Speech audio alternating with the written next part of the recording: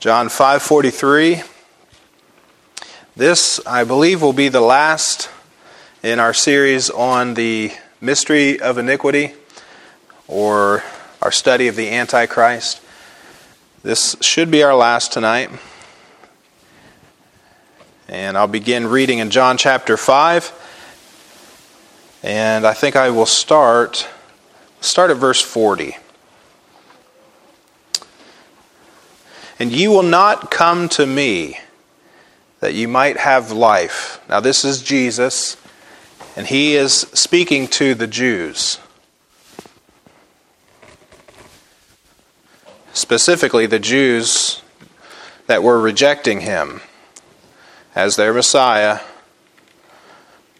And he says to them, ye will not come to me. That's of their own free will and volition, their choice.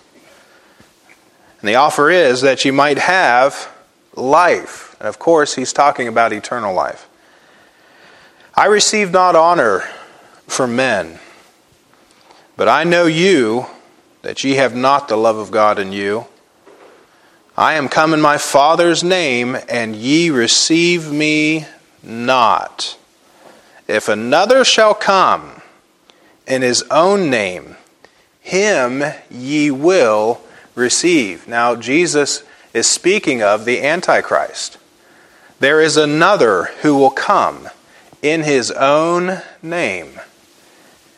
He will receive the honor that comes from men.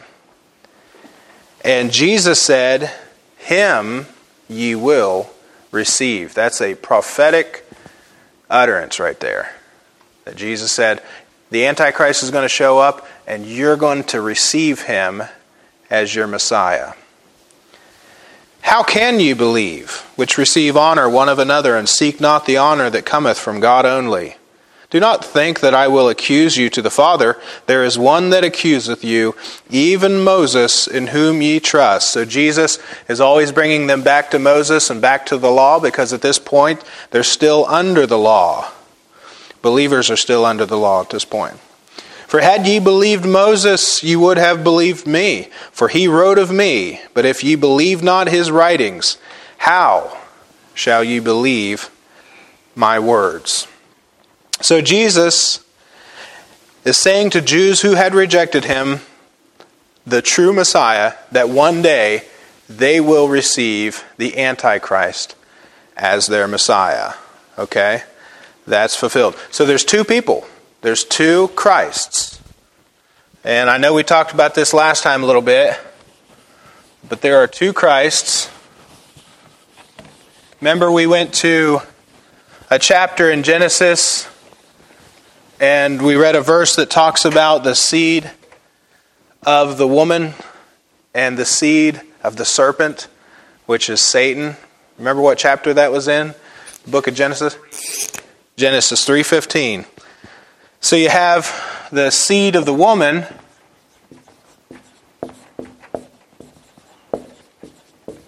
and that's the Christ. That's Jesus Christ.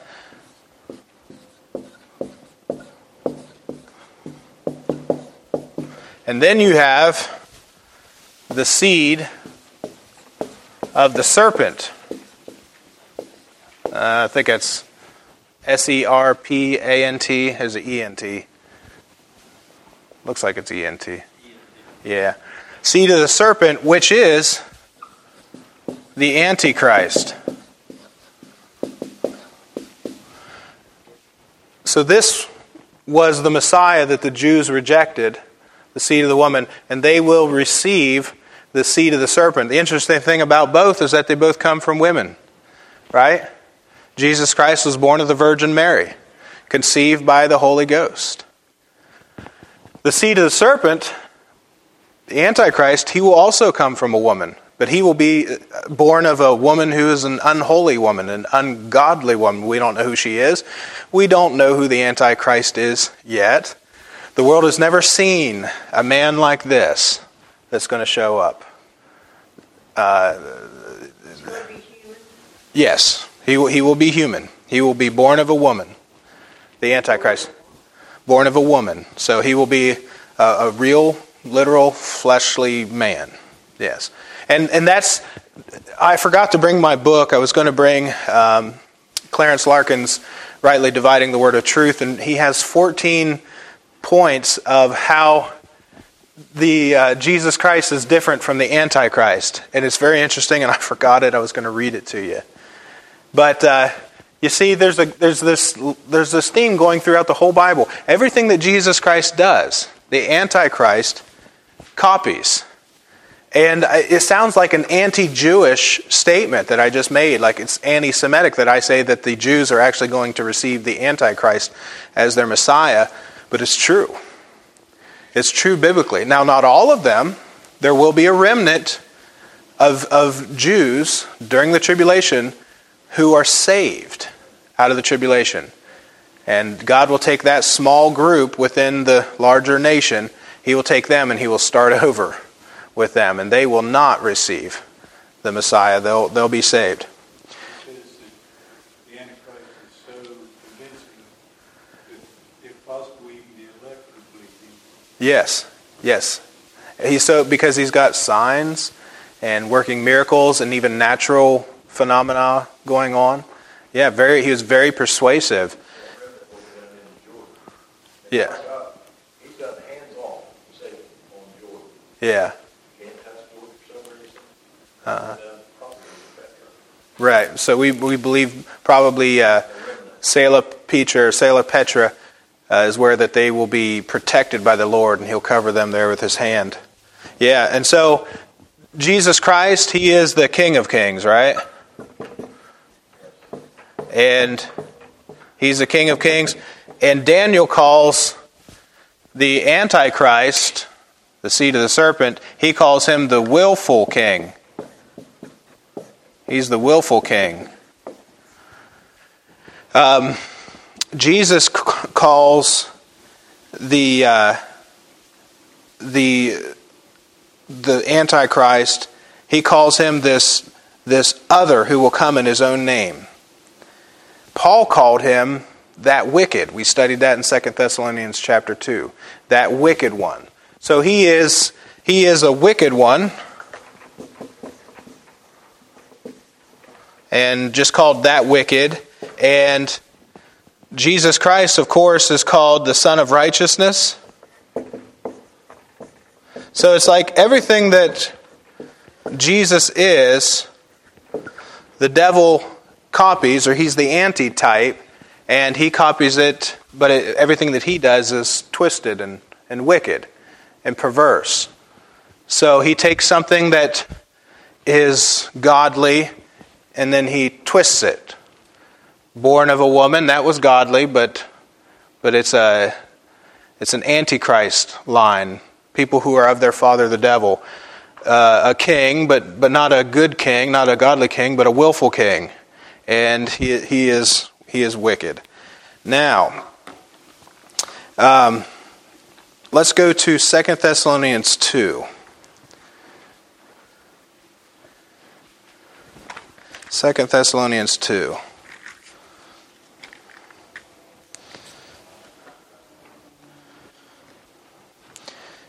And in this chapter, Paul gives the Antichrist 4 titles in 2 Thessalonians 2. So we started here and we are going to end in 2 Thessalonians 2. And the 4 titles are the man of sin. He calls the Antichrist the man of sin. He calls him the son of perdition. And he calls him the mystery of iniquity. That's a title given to the Antichrist. Mystery of iniquity. And he calls him that wicked in verse 8. That wicked. Capital W. So whenever you see a capitalized word and it's referring to a person, that means it's like using that word to refer to an actual literal person. So Jesus Christ has the mystery of godliness.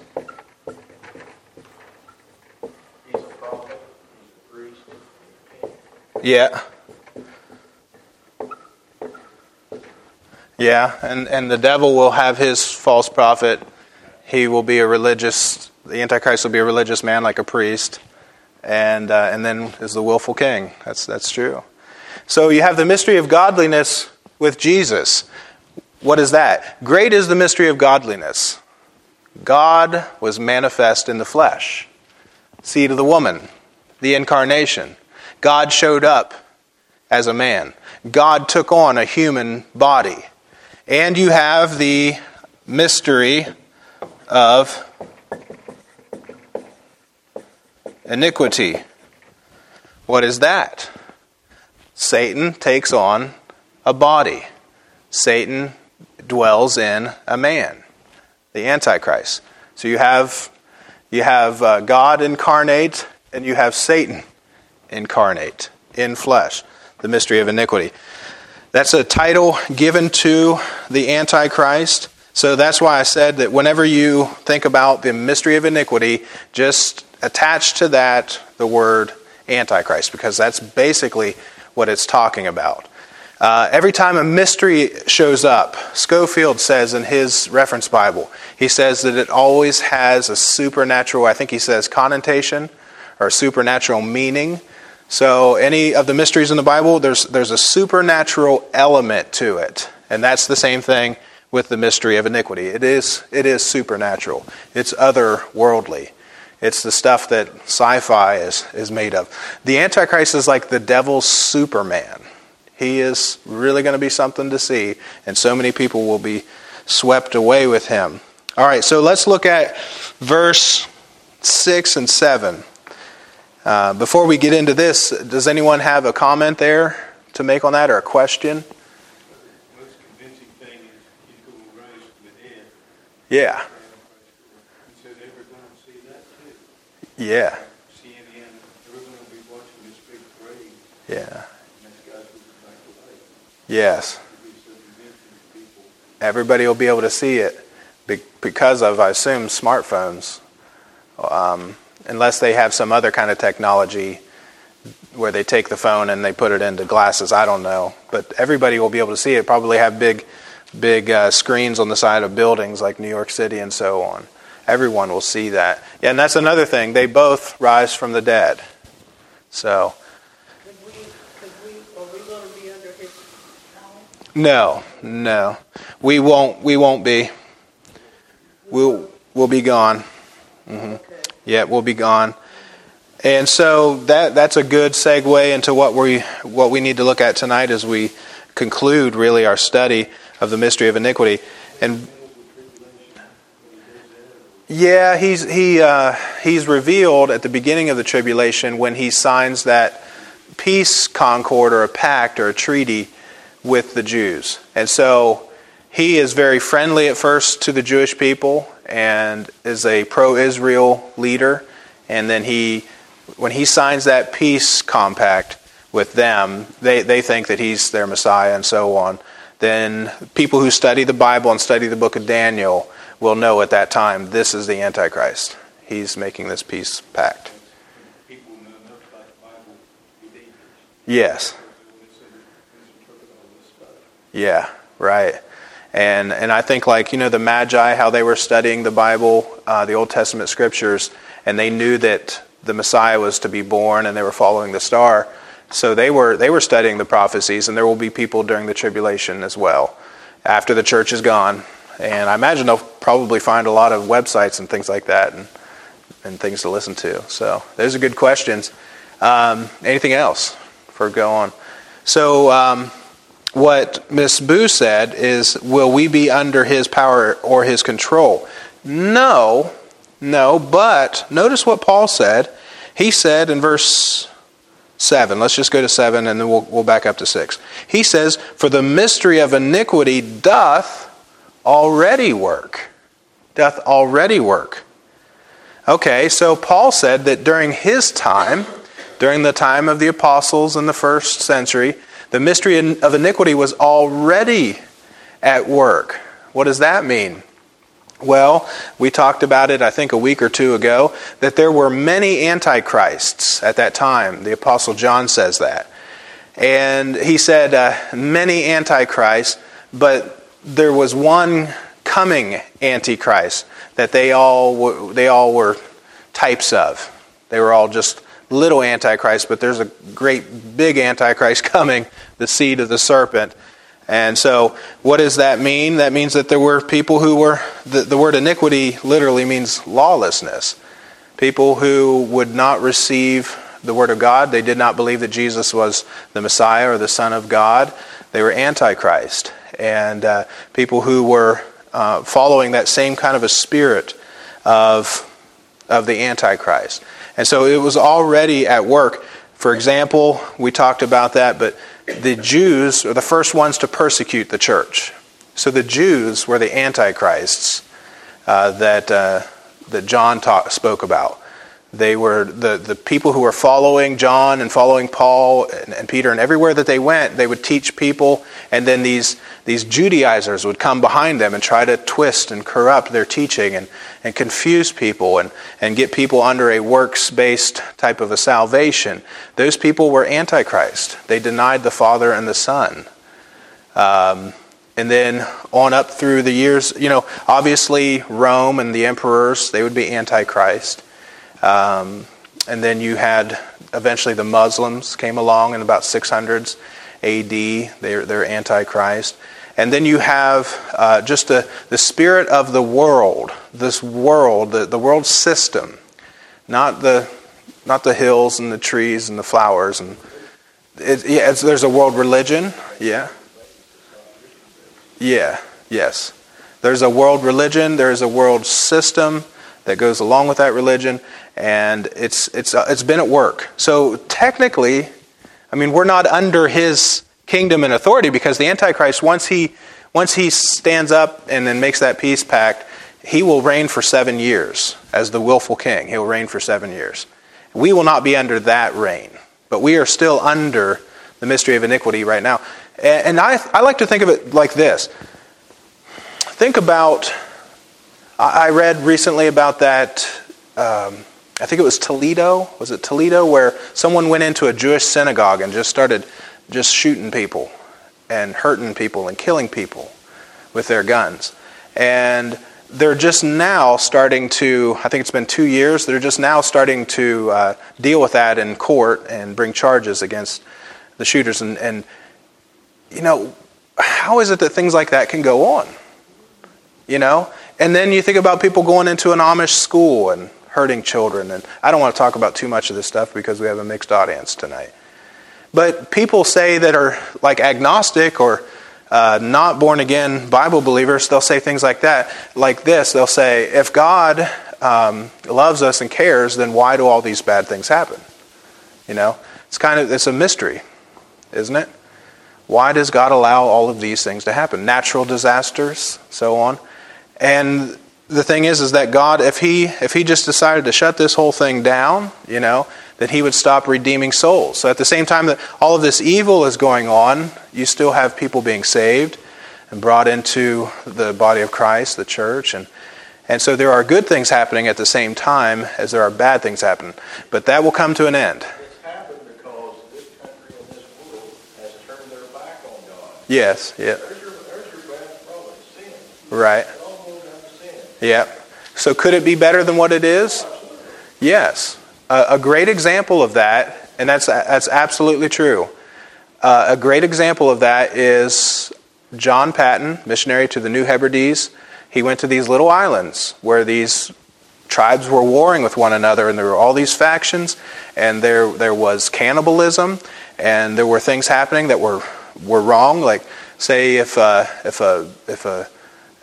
man dies, then that man's wife and would be bereaved not only of her husband, but his children would be buried with him. It was just a religious superstition that they thought that those children were not supposed to live, and they would just... There were things like that happening. There were tribes attacking one another and spearing each other and eating each other. Terrible things like that happening. That was not that long ago. That was like the time of the East Indian Trade Company and stuff like that, when British ruled the seas. But anyways, he went into those islands. He started preaching the gospel, and an entire island was converted to Christ. Guess what happened? They stopped killing each other. They stopped eating each other. They stopped killing children unnecessarily out of superstition. They valued life. The gospel made all the difference. So that is the difference. So yes, but you still have all of these bad things happening in the world. All right, so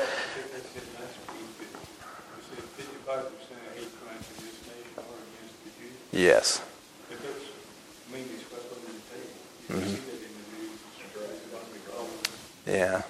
Yeah. Yes.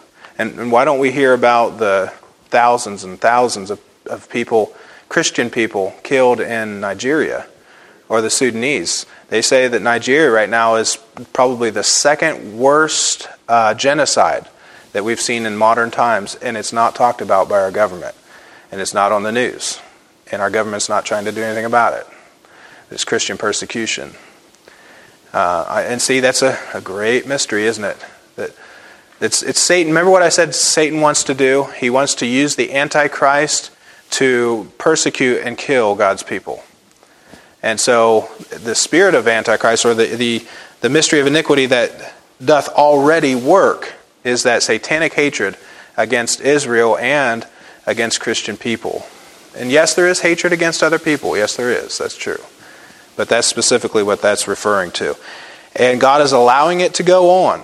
But believe me, that people aren't getting away with anything.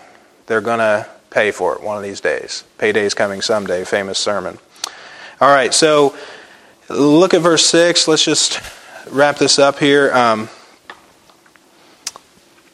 And now we know what withholdeth. All right, so in your study Bibles, it probably says that withholdeth, it means to hinder. And in verse 7, only he who now letteth will let. And they probably say that to let means to hinder. And so they link 6 and 7 together and say that we're talking about the restrainer of evil in both of those verses. Now, I don't think that that's the case, and this is just a minor point, but Paul said, now ye know what withholdeth. What's hindering? What's preventing something from happening? And he's talking about what hindereth or what withholds the day of Christ coming. Remember we studied that in verse 3? Two things. The falling away, the total apostasy of the church, and the man of sin being revealed. What withholds that? Paul said they knew. So Paul told them, and we don't totally know. I mean, we know that the man of sin in type was revealed all the way back then. The Antichrist, the little a Antichrist. But the withholding, what withholds the day of Christ coming, is different from verse 7. That's the point I'm trying to say. Withholdeth that he might be revealed in his time. You see verse 6. So we're talking about what prevents or what's keeping the son of perdition from being revealed in his time. Verse 6. So that withholdeth is different than the word let in verse 7. And it's not talking about the same thing. Because people will say this, and I taught it that way when I first started to show you this because I was explaining the passage. They'll say in verse 6, what withholdeth? They'll say, so the restrainer of this mystery of iniquity happening and the son of perdition, the Antichrist being revealed, the restrainer from this terrible time on earth is a neuter, because it says what? It's a neuter. Not male, not female, but neutral. And that's not what it's talking about. What withholds the man of sin being revealed in his time? Well, the apostasy hadn't occurred yet. So that's what withholds that, verse 6. Now on to something different. Verse 7. For the mystery of iniquity doth already work, only he. Now that's masculine. He who now letteth.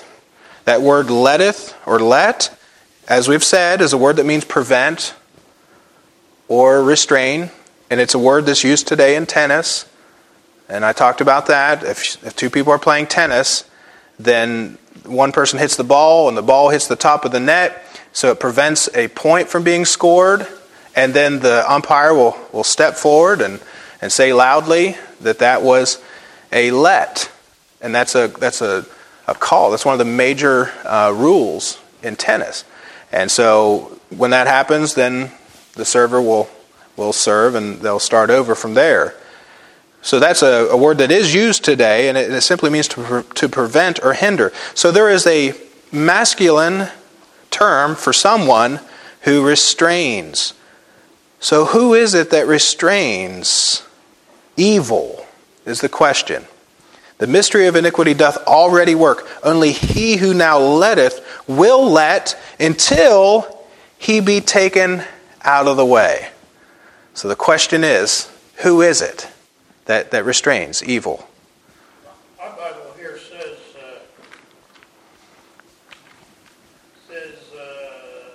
until his restraining influence is removed, this will occur at the rapture of the church. Yes. So that is a modern day interpretation. And just remember this, study Bibles are good. You know I promote them. But the notes are not inspired. Okay? Scripture is, but everything outside of the Scripture is not inspired. So you just ought to know, all down through church history, people have been trying to figure this out. Let's test that with what the Bible actually says there. And then I'll show my hand eventually, okay? So I just want you to think, and all we know to be true is what it actually says, right? That's all we know. Because Paul said, ye know, and I think there were some things that they knew that we don't know today. Ye know what withholdeth.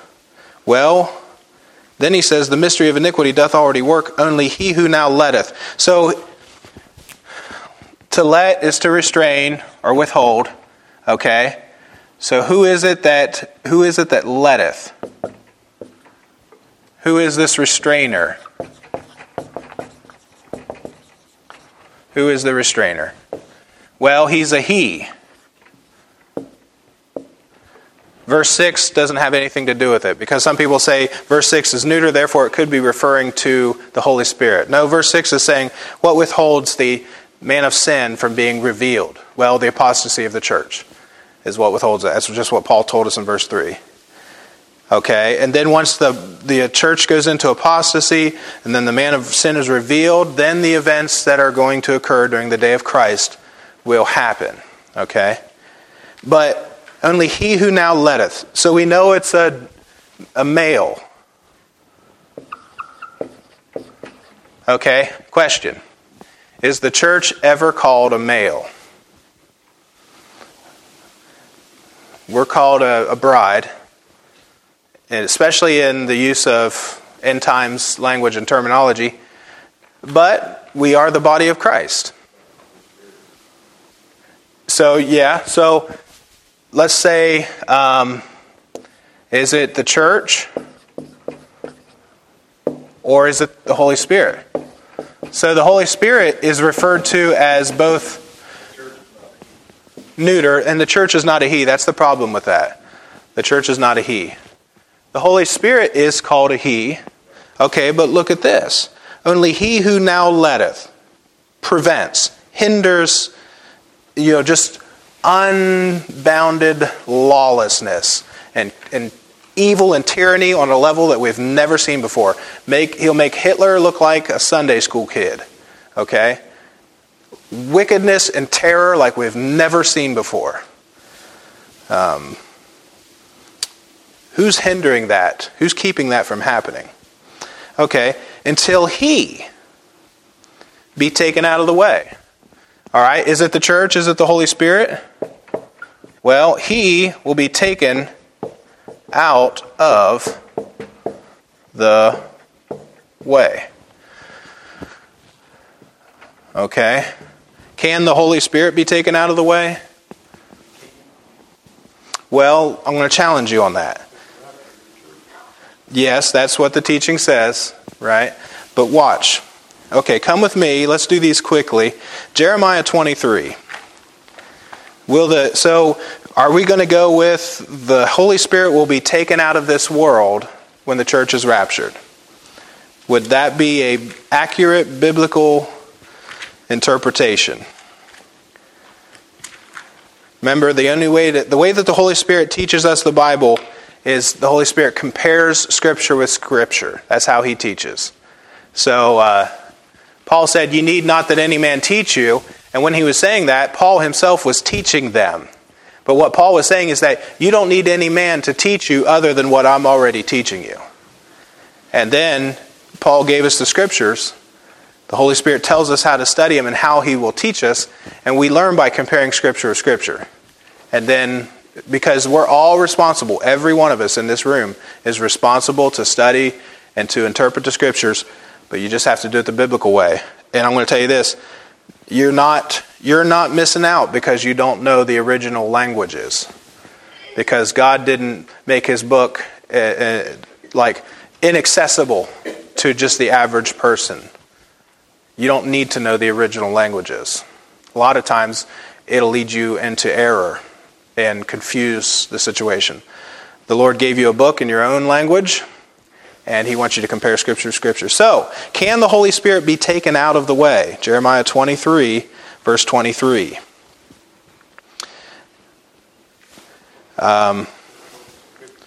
Jeremiah 23, 23.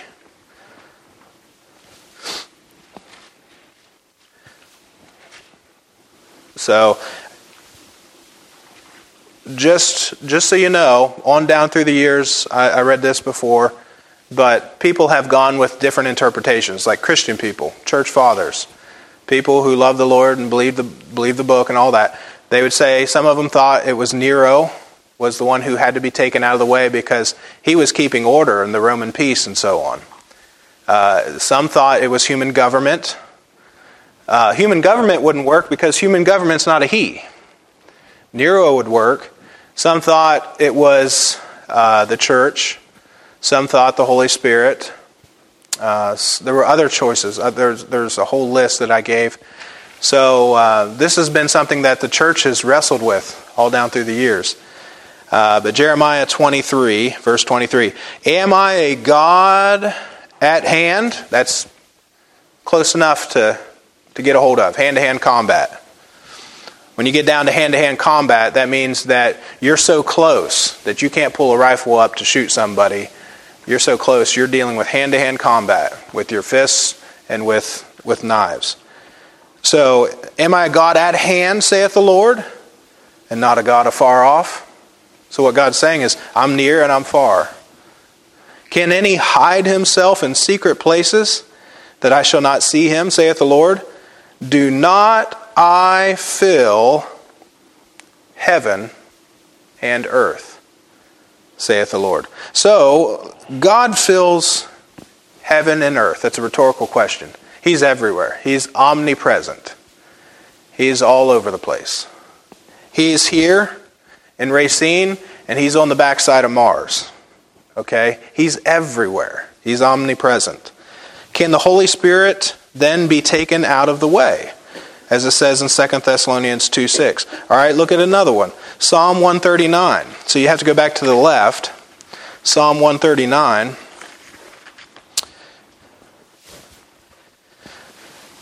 And Psalm 139 and verse 9. Well, verse 7. Psalm 139, verse 7.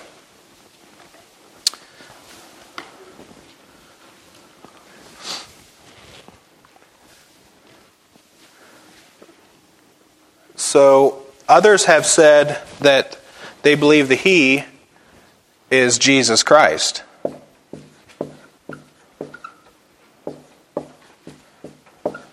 And that would fit the He. That would also fit the transition that happens prior to the tribulation. The church is taken out. The church is the body of Christ. We are His hands and feet. Christ is active in this world through the church, empowered by and filled by the Holy Spirit. So some people have said Jesus Christ. Government, I mentioned government. I'll just do GVN for that. All right, so verse 7. Now this is David talking about you can't run away from God. Whither shall I go from thy spirit? Or whither shall I flee from thy presence? The answer is nowhere. If I ascend up into heaven, thou art there. So God's up in heaven. The third heaven, higher than the backside of Mars. Higher than the Milky Way. If I ascend up into heaven, thou art there. If I make my bed in hell, behold, thou art there, under the earth. God's everywhere. He's even under the earth. He's omnipresent.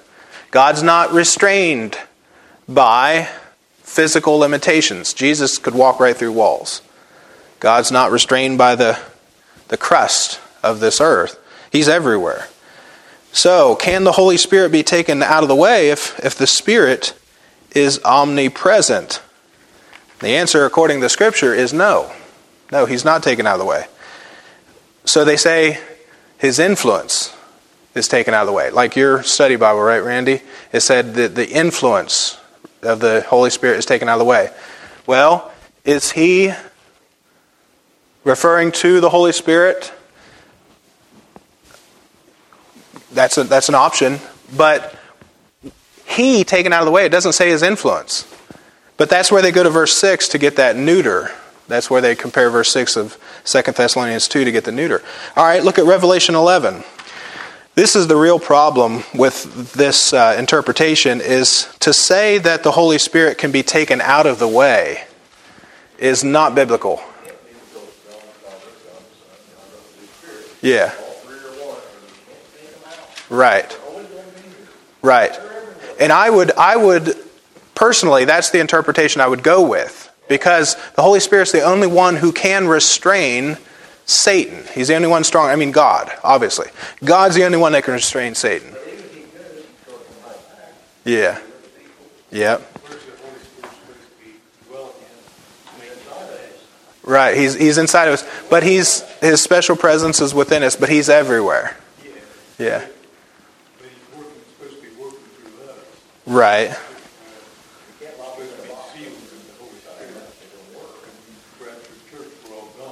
Yeah. When the church goes up, the Holy Spirit's still here, is my point. Yeah.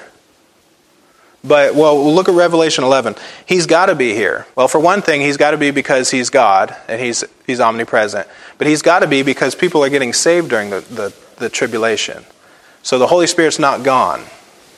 He's still restraining people. People will want to go on in their sins, and he's still striving. That's the word from Genesis 6. He's still striving with men during the tribulation. What's restraining men today is Christians and conservative people. Yeah. That's the beginning of tribulation, right? Yeah. So the influence of him is gone a lot. Yeah. Yeah. Right. He's got to be here. That's what I'm saying. I can't go with that interpretation. Like if I were to stand up here as your pastor and say, it's the Holy Spirit that's taken out of the way, I couldn't say it. If I did, I'd have to say something that's not biblical. So the closest to that is I could say it's his influence. But that's not what it said. It said he is taken out of the way. So who is the he? It's a person taken out of the way. Who is the he? So Revelation 11. It looks like we're going to go into a 5-parter. But Revelation 11. We're going to go a little bit longer tonight. I'm going to stretch your patience. And we'll be all right. We'll be okay. All right, Revelation 11. Look at this, verse 11. I'm not going to get to preach for a week. So I'm already thinking about stuff I want to preach this coming Sunday. And it's not my turn. Revelation chapter 11, verse 11. So let's begin reading there. And after 3 days and a half, the Spirit of life from God entered into them. You see? And they stood upon their feet. So there's the Spirit of God present during the tribulation, bringing the 2 witnesses back to life. And they stood upon their feet, and great fear fell upon them which saw them. Okay, so the Holy Spirit is active in the earth, during the Great Tribulation period. He's active over in Jerusalem at that time. Compare that also to chapter 7, verse 9. We'll end here. Chapter 7, verse 9. Let's read this verse, and I'll give a couple of illustrations of how the church is restraining evil today before we close.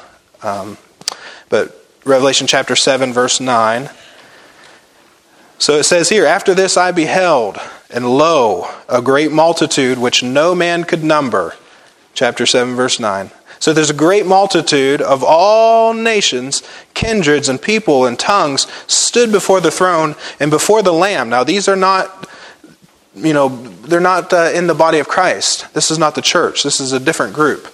These are Gentile saints, Gentile tribulation saints.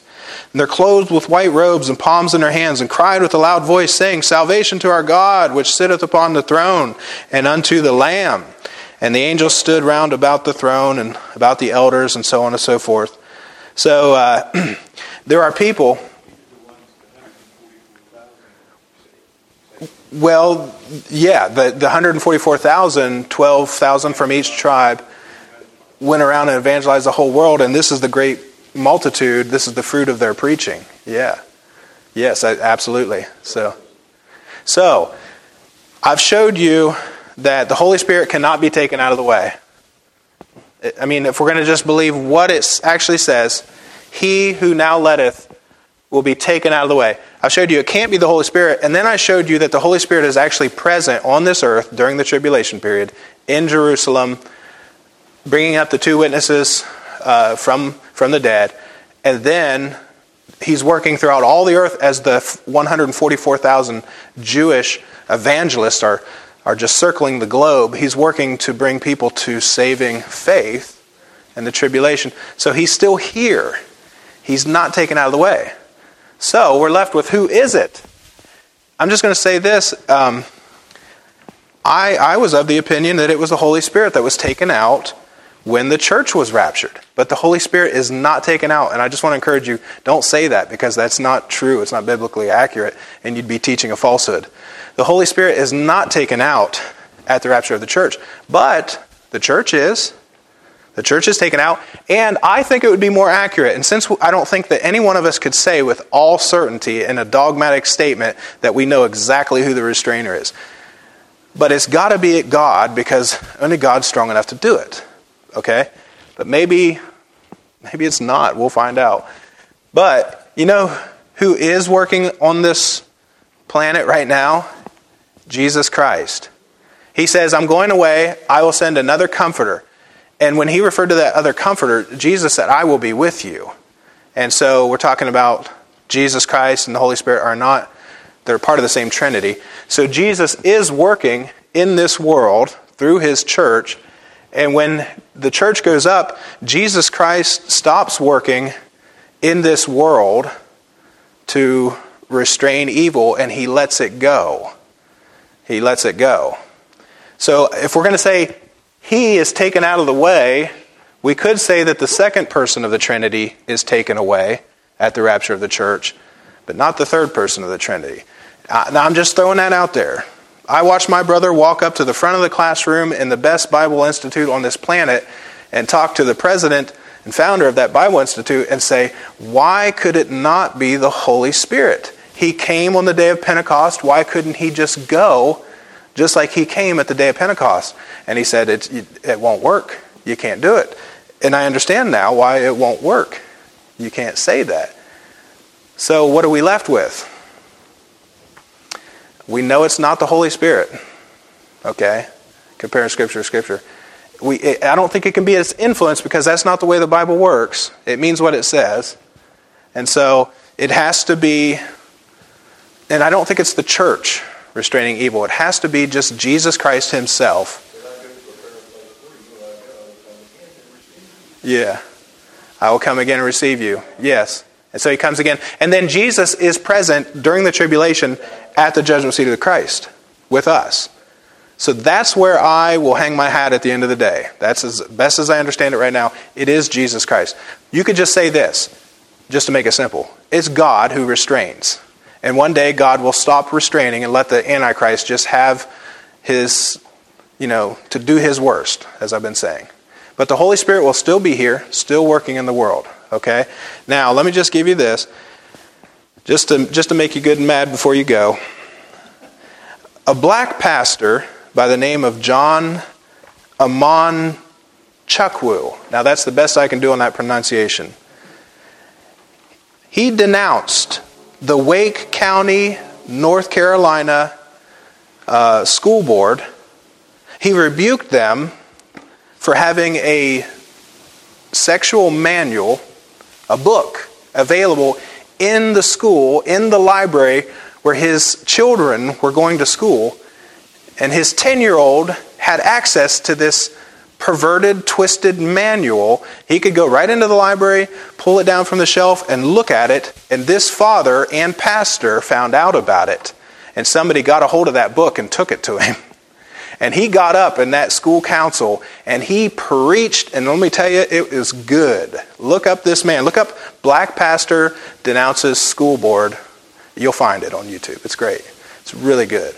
And he got up and he denounced them. And then what he did is he started to read it.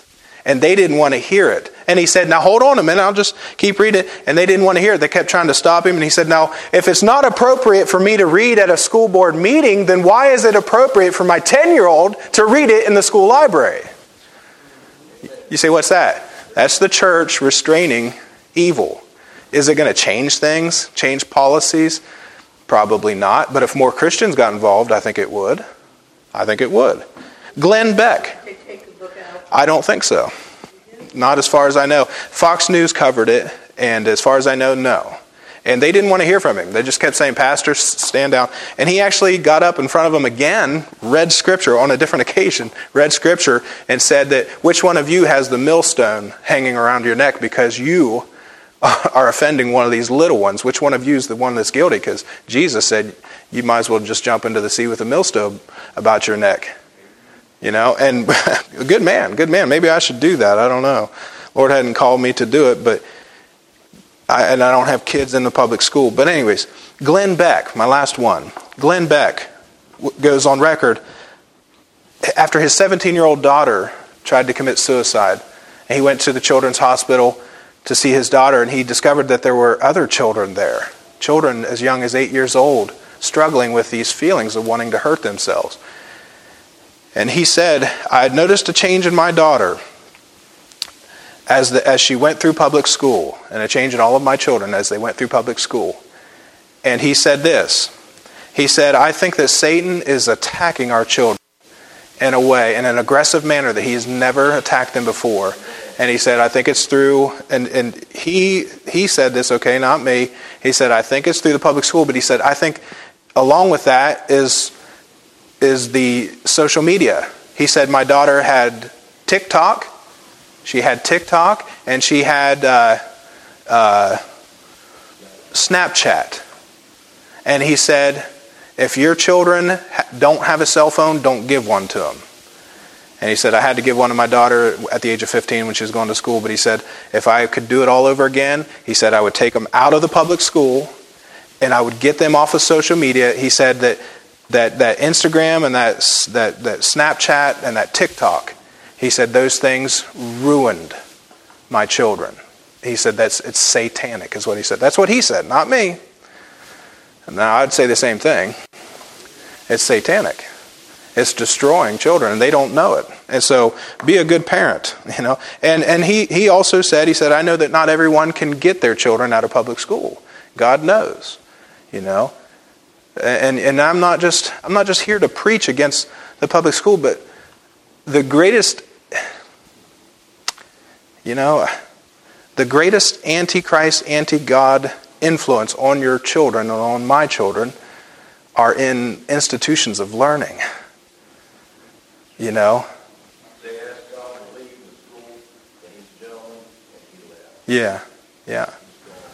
So, and I know Christians just like me, Independent Baptists, King James Bible believing, premillennial, pre-tribulational, and so on, and they feel just as strongly that their children should be in school and be a light in this public school system. There's a person that I graduated with, and he's a school teacher, okay, and he teaches in a public school. But everybody's got to do what God tells them to do. But you say, what are you bringing that up for? I think if Christians got involved, more involved, we could change what is happening. Look what happened with Target. Look what happened with some of these companies and all the money that they've lost because Christians, Ford Motor Companies, Christians boycotted them, and some of the movie places. Anyways, let's go ahead and close. When you take government money, the government dictates to your school, states in your schools what you can put in the schools. Yes. And That's your problem. Right. And I think another thing is that families are just torn up. Everybody's going different directions. Sports, arts, this and that. Families are no longer together, white Caucasian families in America. I go to the state park, one of the state parks, Hocking Hills. It's me and Beth, and we look like 5 pieces of rice and a pepper shaker. And I'm not being prejudiced. I love people of color maybe more than you do, okay? I'm not being prejudiced. But Spanish people all over the place, Indian people, I didn't see large gatherings, large family gatherings. I didn't see any large white family gathering. You know why? Because I don't think white families do that anymore. We're divided up. And I think that's Satan's plan. Get the children away from the influence of their parents. And when they go to college, guess what happens in college? They will tear down everything that you tried to teach your children while you were raising them in a godly Christian home. So why would you send them to college and pay the tuition or pay the salaries of the people that Satan is using to destroy your children? Why not go to a good Christian college? They went to this school board before, and their answer is, we lose all our federal funding. Yeah. We don't use these books. Yeah. And here's a so it's the money, lose the federal funding. Yeah, but if more people got on it, I think that's just an excuse. Yeah, there might be sacrifices. But I heard about some students who prayed at the graduation here at Southern, and that's great. And the students can do the same thing. Stand against, push back the darkness, be the light in this world. All right, let's pray. Our Heavenly Father, Lord, I thank you for this study, and I think we've finished it up, Lord. And I'm thankful right now that there is one who is restraining evil in this world. And I'm thankful that the devil is under your sovereign control. You said there in 2 Thessalonians 2 that he has a time. There's a time appointed when he can come and do his worst, but not until you let him. And I thank you that you're in control of everything, that everything is under your authority and power, and ultimately happening according to your will. And Lord, I pray that you'd help us, Lord, to withstand, and having done all to stand in the evil day, to stand for something, Lord. Help us to. Help us not to be just sitting on the sidelines, and help us to get in the game and do our very best. And Lord, I pray that you'd come back. And I pray that when you do come back, you'll find these people here, my dear brothers and sisters, that you'd find us all just watching, waiting for you, being witnesses, continuing to love not the world, neither the things that are in the world. Lord, if any man love the world, the love of the Father is not in him. And we don't love this world, Lord. We know that this world is an antichrist system, and it's darkness, and your light. And so, Lord, I pray you'd help us to walk in the light and to love the light. Lord, we thank you for this tonight. We pray that you'd protect us and our families, Lord. There's people here, myself included, that have been hurt by these things that we've been talking about tonight. We know families with children that have been hurt by all of these ways that the devil is coming to steal and to kill and destroy, Lord, and how our heart goes out, how our heart is burdened for young people who have been, Lord, who have been just swallowed up and their lives been ruined. I pray, Father, that you would just redeem more and that you would save more souls. And Lord, that you would just bless and help us to be witnesses. Help us to be like that black preacher and to have a righteous indignation for the things that are happening right now in our country. And to do the best that we can to withstand and to stand against it. In Jesus' name, amen. Amen. Thank you all for being so patient tonight. Black preacher, North Carolina, denounces public school board. YouTube, yeah. He's really something. Okay. Ooh, that's nice.